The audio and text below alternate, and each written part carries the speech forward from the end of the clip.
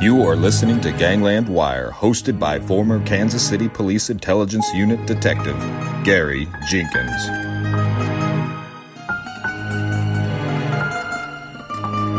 Welcome, all you wiretappers out there. Back in the studio of Gangland Wire. I'm here with a new friend of mine, Chad Marks. Spent a lot of time in the penitentiary, and it's come back out a changed man. We're going to talk with Chad about his time in the penitentiary and what he's doing now to help change society. Welcome, Chad. Well, thanks for having me, Gary. Remind me your website. Like I said, I kind of hurried this up. I didn't make a lot of notes. So what was your website again? Okay, so I got a paralegal and prison consultant firm. It's Freedom Fighters Paralegal and Prison Consultant Firm. You can find it at www.myfreedomfighters.com. You also were connected with the FAM, Families Against Mandatory Minimums. And I think you got caught up in a mandatory minimum. Is that right? Yeah, at the age of 24, I was arrested for a crack cocaine conspiracy and 2 924C counts. That's possession of a weapon and furtherance of a drug trafficking crime. So I ended up with a 40-year mandatory minimum sentence when I was 24 years old. I got 5 years for the first gun, which was a 12-gauge shotgun, and 25 years for a 22 rifle, and 10 years for the drugs. And they were all stacked on top of each other for a 40-year mandatory minimum. In fact, Gary, I ended up getting out of prison based off the First Step Act. When the Trump administration passed that, they passed a particular part of the compassionate release motion. Yeah. And I was able to get out that way. Yeah. Not I'd still be in there today. Yeah, really. When I was in law school, I got involved a little bit in this, Families Against Mandatory Minimums, because after, I've been a policeman, and I'll tell you what, Chad, when you're a young policeman and you're working narcotics, especially, and you can get a guy 50 years, I mean, you can make people talking about their mother turn in their sister, their spouse, their child. It was a hell of a tool. But then I started realizing that it's a tool that might get misused a little bit, especially after I left, get separated from something like that. My ego was at play on being a cop and doing all this thing, all this big time stuff. But you get away from that and you see maybe the human side of that. And I got involved with that for a little bit while I was in law school. They had through the, not the civil rights, all of a sudden I forgot the name of the other organization. I got involved with that a little bit and I saw that other side of it. Folks, you can see his website up here. I just did a screen cap of it. And they help people that are in do clemency petitions, which is a big deal right now, and support families of prisoners and a variety of other things. Sometimes people get stuck away in penitentiaries and we just forget about them. Unfortunately, that happens. Yeah. So Chad, I guess, tell us just a little bit more about what happened with you. What was your story when you were doing crime? Okay, so like I said, when I was 24 years old, I became a leader of a crack cocaine organization in my neighborhood. That's probably hard to believe, right? White guy was at the top of the chain. But I made some irrationally responsible choices to engage in drug trafficking, had 4 or 5 crack houses going at a time. There was a conspiracy case being built by the local police department. We were arrested locally, bailed out, never walked out of the jail, and went from the jail right over to the federal building. And that's where they said, hey, you're facing a mandatory minimum of 40 years and a maximum sentence of life. I ended up going to trial. There was a plea offer. I didn't take the plea offer, and I ended up going to trial, lost, and was sentenced to that 40-year mandatory minimum. Damn. I tell you what, that's a lot of time, ain't it? Oh, it sure is. I mean, there were times when I thought, Gary, that this was it. This is where my life would end. And, when I went into the federal prison system, a lot of people think the federal prison system is this thing, quote unquote, Camp Fed. Well, I can tell you something. I've been in New York State prison. I've been in federal prison. New York State prison couldn't hold a match to federal prison. The violence was on a scale that would make purgatory look like child's play. Yeah. I had sent you some pictures yesterday where these guys had killed this guy in his cell and they stabbed him over 70 times. This was a common occurrence. My first prison was USP Big Sandy, and people were getting stabbed there every day. I've got this friend of mine here that's been on the show a few times, Steve St. John, and he ended up spending some time in more like Camp Fed. None of them were like Camp Fed, but it's, I tell you what, what's interesting, I think, partly is it's just this whole subculture inside of a penitentiary that gets developed. And the guards aren't really in control of anything, didn't sound to me like. The prison subculture is what you got to fit into. So how did you deal with that? Well, this is the thing, right? And I talk about this in my book. I've talked about it on my YouTube channel. When I first walked into prison, the white dudes immediately approach you. Hey, man, who do you run with? Where are you from? You ever told on anybody? You got to get your paperwork. I mean, there's this whole list of things, right? And like you said, the cops are scared. And, the picture that you're showing right there, that guy was killed in Texas at USP Beaumont by his own gang members. He was part of a gang called Soldiers of Aryan Culture. And that's what they did to him. He was getting high. He owed some bills. They told him, hey, you got to stop using drugs. And he didn't stop. So they decided they were going to kill him. But the ironic thing is this guy was eating with these guys, hanging out with these guys every day, and they brutalized him. And he was telling them, hey, man, that's enough. They had stabbed him 50, 60 times. He's like, hey, that's enough. Yeah. They kept stabbing him over 70 times. And then he was trying to crawl out of the cell. They thought he was dead, but he was trying to crawl out of the cell. So the one guy went back in the cell and jumped on his head and pretty much finished him. And both of those guys are now sitting on death row. But those are the things that happen in federal prison. Federal prisoners are innovative people, man. They turn anything that's steel. They can break, they can cut knives out of steel beds with a pair of nail clippers. You just take that edge and you just keep grinding it and grinding it and grinding it. And then you end up with what they call a bone crusher. So some of those are some of the pipes and stuff that they pulled off of the bed that they would eventually sharpen. Pretty dangerous weapons there, huh? I see. Yeah. That is definitely tough. Not camp fed, Gary. Really? Okay. So how is it broken down in the penitentiary now? You talked about the white guys approached you. Now I've heard, and Steve talked about the Aryan Brotherhood, the AB. Now he was a mob associate, and those guys did hang together. And in some of the tougher prisons, the bigger prisons, he was always in the smaller ones for some reason. Rochester, and he went to Springfield to the medical facility for a while. A couple others up in the north central part of the United States. But how was it broken down, and how did they navigate? We had a prison guard that talked about John Gotti goes to Merriam, which was a maximum at the time, and he immediately falls in with the Aryan Brotherhoods, with the ABs, and the guard sees them sitting together all the time. Now, other people will say that Gotti gave them a lot of money to make sure he was under protection during that time. So how does this work from what you saw?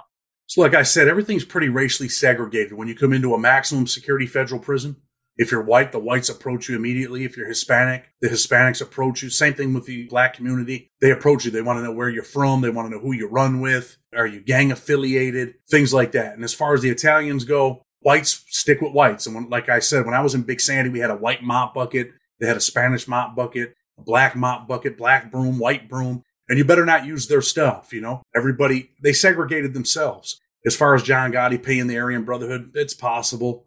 It's not always like that. When I was in Big Sandy, that was the first prison I went to. It was probably the most dangerous prison in the country. Hands down, the most dangerous federal prison in the country at that time. So usually your own people will take you and figure out who you are. If your paperwork's messed up, you know what I mean by that. You're obviously a cop. Yeah. If you told on someone in Big Sandy and your paperwork says that, you're hit. They're not going to just tell you got to leave. They're going to try to kill you. There's white guys in there in different gangs, like them guys in that picture. They would volunteer. Hey, man, he's a snitch. I'm going to kill him. Yeah. Some of these guys, you'd be shocked that some of these guys only got 8, 9 years. And they say, hey, I'm going to kill this guy. Those things happen. It's not camp fed. People are dying in there. Yeah.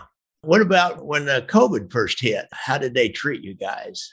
Well, when COVID first hit, I was actually in one of the worst. I was in the FMC, Federal Medical Center, Lexington. I eventually made my way down from a maximum to a FCI, which is a medium, and then to a low. I was there, man, one of the hardest hit prisons. And I remember like when it first started hitting and we looked out the window and we seen cops running down the sidewalk, running down the walk with people on stretchers. And it was bad, man. It was definitely bad. The cops were scared. The prisoners were scared. And then eventually some people just didn't care. They quit wearing their masks. They were tired of having to sit in their cell. And that was a non-secure prison as far as, it was a low security as far as the cells go. Yeah. So you could just walk out of your cell whenever you wanted to. And people just didn't care, even though we were one of the hardest hit prisons at the time. Yeah, really. Because of that whole goes through the air and you guys are confined and there's no way to get away from each other at all unless you stay in your cell 24/7. That's it. I mean, and then the cops stopped caring. They would line us up nuts to butts, kind of like in the Army, right? Yeah. To go get food. There'd be 300 of us in the line. Yeah. This close. Yeah. And I said, what happened to the 6-foot thing? Yeah. They were just trying to get through the day. They didn't care. They wanted to get through the day and get out of there, But that's when I got to a lower security prison. I'd spent time in maximum security prisons. Steve Caracappa was one of my cellmates at one time. Oh, really? Mafia cop. Right. Yeah, he was one of my cellies. Whitey Bulger. I was in the hole at the same time as Whitey Bulger. He was in the rec cage. He was cell alone, rec alone. I talked to him every day for probably 90 days, every single day. Well, tell us a little bit what that was like. That had to be interesting. I think he's a pretty bright guy from everything I've read about him. He's not just like a knuckle dragging thug. No, as far as Whitey Bulger goes, he didn't look the way that he looked when he was arrested. He was old at that time, it was just before he had got killed. You could see the death in his eyes. You could see it. You could see that he was a stone cold killer. He looked old, but his eyes, there was something about his eyes. And I'm Irish. I'm an Irish kid from New York. So my father's Irish and German. My mother's Irish. I was always interested in Whitey Bulger. I wasn't easily fascinated by people in federal prison at all. Yeah. I had a 40-year sentence. I could care less, but I had read a bunch of Whitey Bulger books. And then for me to be able to meet him, this was after he had got stabbed before they killed him at another prison. So while he was in the hole, that's when I got to talk to him. And he would just tell me stories. I would ask him questions. And honestly, I'd ask him questions about him being on the run. Yeah. Because in my mind, I thought that somehow, some way, I had to escape from prison. There had to be some way for me to get the hell out of here. Never materialized. It's not easy to escape. I can tell you that. And some of the guys that do escape, they're just absolutely brilliant. But I was always plotting, always looking for a way. I had a 40-year sentence. I wanted a way out. And I would ask him questions like, how did you not get caught for so long? And he told me, look, at night, never go out at night. He said, that's when people get pulled over. That's when people get stopped by the police. That's true. As long as you go out there in the day, you're fine. You go out at night, you run a stop sign, you don't come to a complete stop. That's when the cops are out. Yeah. He said, stay in the house at night. Trouble to have a nondescript car and don't do anything flamboyant and live the kind of life that had he been living that kind of life, he would never go to prison anyhow. But interesting. Did he talk about the money? I mean, how do you got to have some kind of steady source of income in some manner in today's society. No people don't hardly deal with cash anymore. He must have had some stash that he could dole himself out. Well, he never really talked about his money. I'll tell you what he did talk about. Two things that he used to dwell on was the woman that he got arrested with. Oh, yeah. Loved her, felt horrible for her. And this is a guy who probably didn't have much compassion for other people. Yeah. But he had compassion for her. And he despised the guy from the Boston Globe. I don't remember his name, but he would talk about him all the time, about how he would have killed him. He told me, I'm not a child molester. He wanted to make it clear to me that, hey, man, I didn't tell on people. I wasn't a rat. Yeah. That was stories that they made up. He was probably ashamed of things that he did in his case, so he wanted to justify it.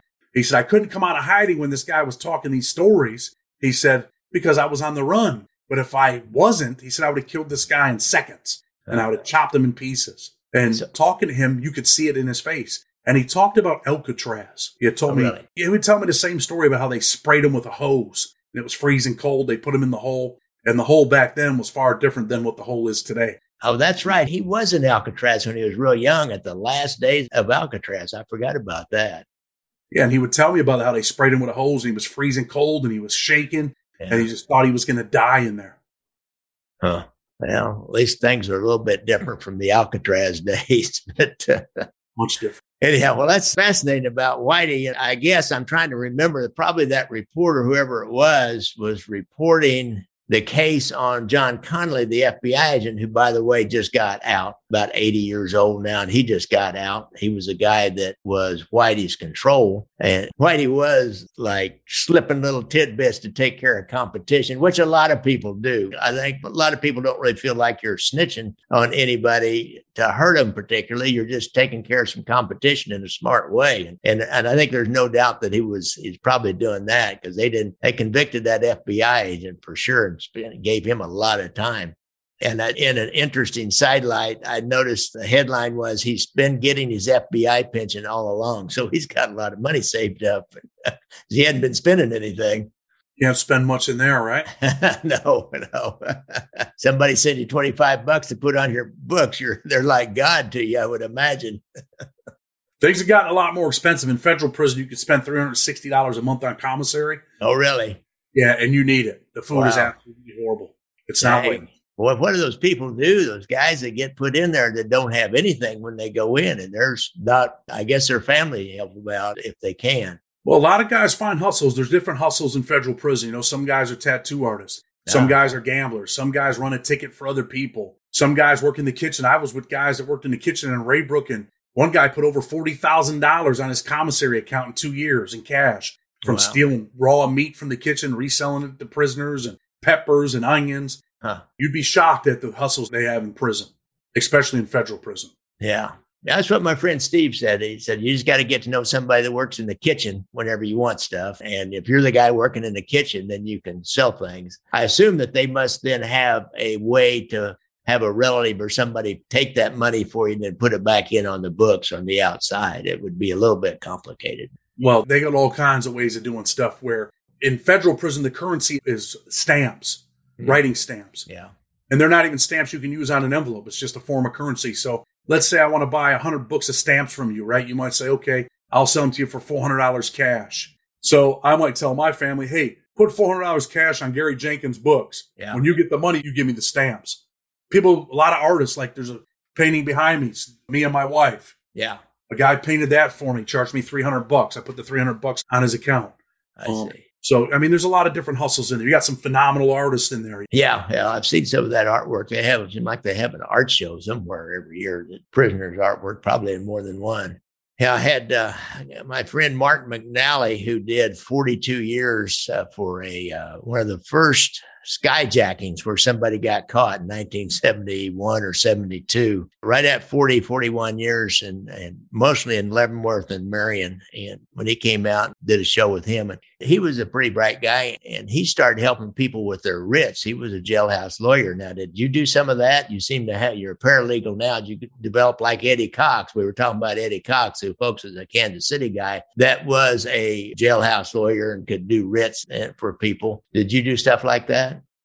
100%. And, I don't want to come across as arrogant or anything like that, but I spent a lot of my time in the law library. I was a jailhouse lawyer. I tell people one of the best, at least in the federal system. I wrote that first compassionate release motion to ever win in the country. Oh, really? I wrote the first article for Criminal Legal News and Prisoners Legal News on how prisoners could get out under compassionate release after Trump passed the First Step Act. That was a case out of Texas, Conrado Cantu. So, yeah, I did a lot of jailhouse lawyering in prison. I got over 100 people out of prison, Gary. Wow.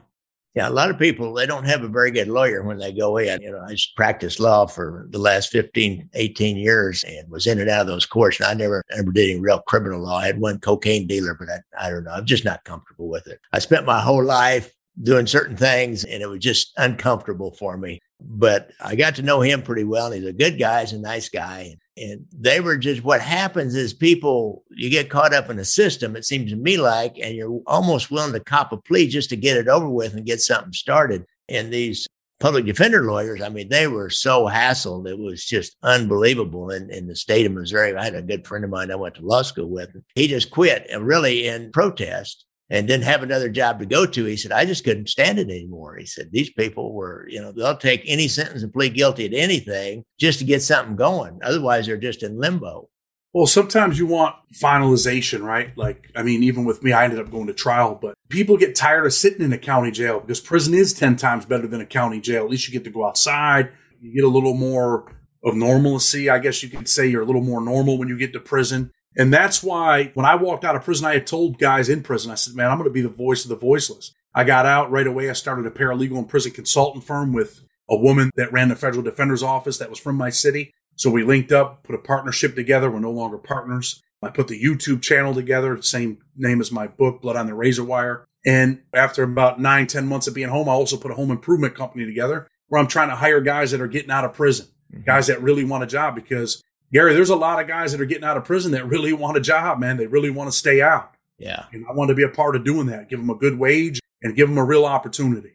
Yeah, it's interesting. I've noticed that when they're ready, when a guy is ready, when he gets out, he's ready. He's ready. He is not going back. He'll do anything to not go back. So, and you develop a lot of skill. You developed a lot of skills. What about your education? Did you take classes while you were inside or did you have some before? Or? Yeah, I had a high school diploma, but I ended up taking some college courses in prison, pre-trial. Then I took some when I went to prison. I ended up getting an associate's degree, paralegal certificate. So I tried to educate myself. And while in prison, I also taught GED classes. I taught a leadership class. I facilitated Alternative to Violence Project seminars. Because it was sad, Gary. You can't even imagine how many young guys come to prison, can't even read or write from New York City.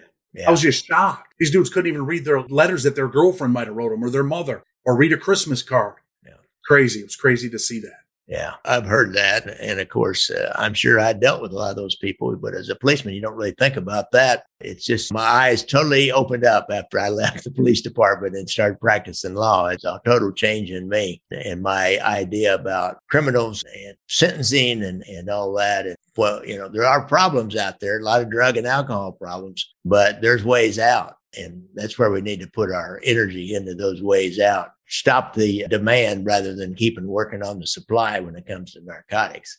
Hey, listen, I believe I deserve to go to prison, right? And I tell people that all the time. I deserve to go to prison. But at the age of 24, I didn't deserve a 40-year sentence. Really? And had it not been for the First Step Act, I wouldn't be here right now. My release date was 2038. And there were times when I thought, hey, this is it. This is my life. Mm-hmm.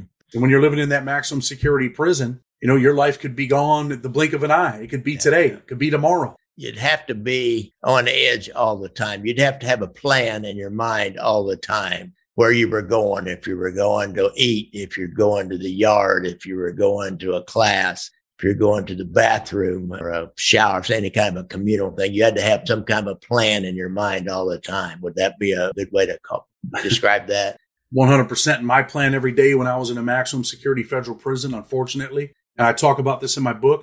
As soon as I got there, the captain told me, hey, best advice I can give you is get a knife and don't get any tattoos on your face. And I listened to what he said. I didn't get any tattoos on my face, and I got a knife right away. And I kept a knife on me at all times. Wow. I'd rather be caught with it than... Better be caught with than without is what a dude told me. He just got out of Terre Haute. I can't remember exactly. We were talking about something, and I was interviewing him actually about some crime he was involved in. And he said, yeah, man, he says, better be caught with than without. I thought, I know where that came from.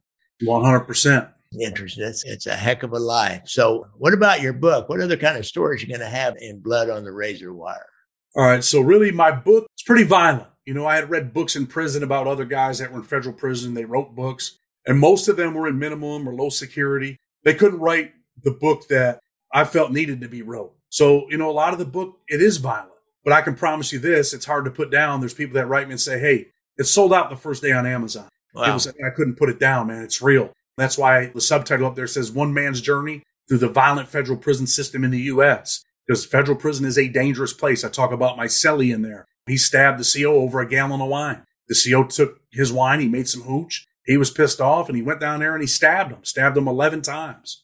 Man. I talk about a guy named Ace in there out of Ohio, where he started stabbing a guy on the yard. They shot warning shots. He didn't stop. They shot him through the back, and they blew his guts right out of his stomach. The nurse was on the ground just wiping the dirt off him and trying to put his guts back into his stomach so they can get him out to the hospital. I talk about a lot of things in there. And I go back and forth with my life and what led me to federal prison. It's a very real book. It's a violent book at times, but it's real. And I deal with emotions in the book, just what you're going through when you walk in there. So anyone that has a loved one that's serving a lot of time might be the book for them to read. Interesting. I guess I always liked the kind of the technical aspects of crime. You were a drug dealer. Was it cocaine? It was cocaine? It was a crack cocaine case. Cocaine. So, what was your source of supply, for example? Did you have a local person, or were you have a connect with the coast, maybe with a Colombian or a Mexican, bring it right up, or was it a local guy? How did that work? Mine was more of a local guy. And so you would get it, and then where you get the powder and then making the crack, and then had a few runners out there. Were you that guy in the middle? Exactly. Really, we get powder cocaine. I cook it in a microwave. Yeah. Crazy as that sounds. And I would bag it up into street sales and have my workers distribute it. And how did you find them? You start out with some guy, one or two guys you knew and there were users, and then they would bring other people in. Let me tell you this, right, Gary? My father was a drug addict. Uh-huh. He was like one of the, as crazy as this sounds, he was like one of the more famous crackheads, you could say, in my neighborhood. He knew all the crack smokers. Everybody knew him. And really, I was selling it to his friends in the beginning, and then it just took off from there. And people felt more comfortable coming to my city. Like a lot of white people come from the suburbs to buy crack. It's not a secret. They felt more comfortable dealing with us because we were white. Uh-huh. We always had the best shit. I don't glamorize what I did. I regret what I did. And I mean that sincerely. I polluted my community. I destroyed my community. There were irrational, irresponsible choices that I made that forever changed my life.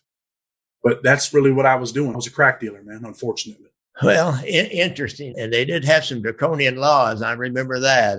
I talked about before. You can make some guy tell on his mother when he's looking at 50 or 60 years in the penitentiary. Before that, just before the mandatory minimums came in, a lot of big time narcotics dealer might get 10, 12 years.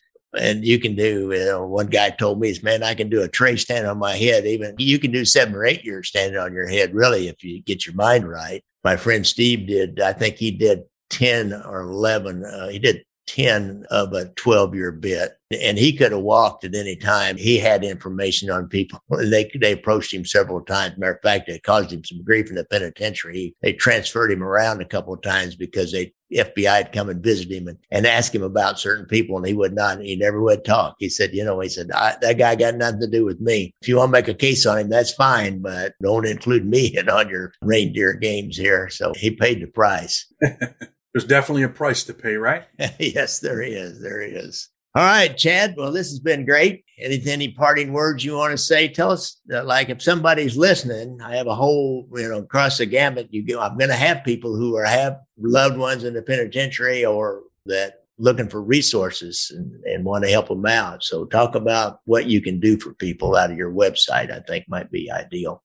Okay. So I do a lot of post-conviction, a lot of federal stuff, right? Post-conviction, we do administrative remedies. Like I said, the compassionate release. We do clemency petitions. We try to help people. Like I said before, I told people when I left, I'd be the voice of the voiceless. People can find me on my website at www.myfreedomfighters.com. My email address is on there, freedomfighterspc@gmail.com. Also have a YouTube channel, same name as my book, Blood on the Razor Wire TV. The mission of that channel is to save kids from life imprisonment and premature death in the streets through our stories and experiences. I do a lot of interviews with other guys that walked out of prison, guys that I was in prison with, a lot of gang members, former gang members. I've interviewed FBI agents on that channel, police, lawyers. So we do all that stuff. We get into the penitentiary, we get into that life, but there's always a message at the end of every video. All right. So anybody that wants to check us out, check out our YouTube channel, Blood on the Razor Wire TV. All right, Chad. Well, thanks a lot. Thank you, Gary. I appreciate it. Well, folks, that ends another Gangland Wire episode. Really appreciate you tuning in and listening, however you listen to it, whether it's on the website or on one of the apps. I also want to express my thanks and sincere appreciation for the kind reviews that you've given me on the app, or the Apple app, or some of the other podcast apps. I used to check them when I first did this. I checked them a lot, but I don't check them anymore so much. Once in a while, I look at them. Sometimes I get my feelings hurt, especially on YouTube, but that's okay. If you put yourself out there, you better not have a thin skin. I've learned that. My most recent documentary, I really want to express extra appreciation to the people that stepped up and helped me finance that movie and able to increase the production values, hired a professional to do the reenactment scenes and some of the other things, and got some better music I had to pay for. And we have it out now. Now, the last time I did one of these endings for the podcast, I had a different title. I changed the title just at the last minute. It's now About Theft, Burglary, Murder, and Cover-Up. So I encourage you to come on the website. I can't get it on Amazon like I have Brothers Against Brothers and Gangland Wire because they changed their rules. And if I can't get a theatrical release like a major film studio or get it in a major film festival, which is kind of like, I don't know what it's like. It's dang near impossible unless you're politically connected to some of the people that run these film festivals. And a guy like me doesn't really have a chance. It's been my experience. I fought that a few years back and I gave up. It's too much effort for too little payoff. But if you want to stream it, it's on my website for $1.99. I figured out a way to do that. And you pay me $1.99 and I will send you a link to stream it, as well as my other 2 movies. You want to stream them for $1.99. Of course, I have the DVDs for sale. Or if you make a donation, I'll give you the DVD and give you a streaming link too, or a book or Kindle book, whatever you want. You guys kind of know the drill by now if you've been listening to it. If not, just go to my donate page. One last thing, I've kind of dogged off on this PTSD thing. I used to always want to try to promote that. So if you've been listening to podcasts, you know what to do. But if you have any problems with PTSD and you're a veteran, then go to the VA. If not, go to the VA website or just Google VA hospital PTSD, and they've got a hotline and they've got a lot of resources. And even if you're not a veteran, or if you just know a veteran, you can go there and find the resources. If you're not a veteran, you can go there and find resources. Music provided by our good friend and super fan from Portland, Oregon, Casey McBride. Thanks, Casey.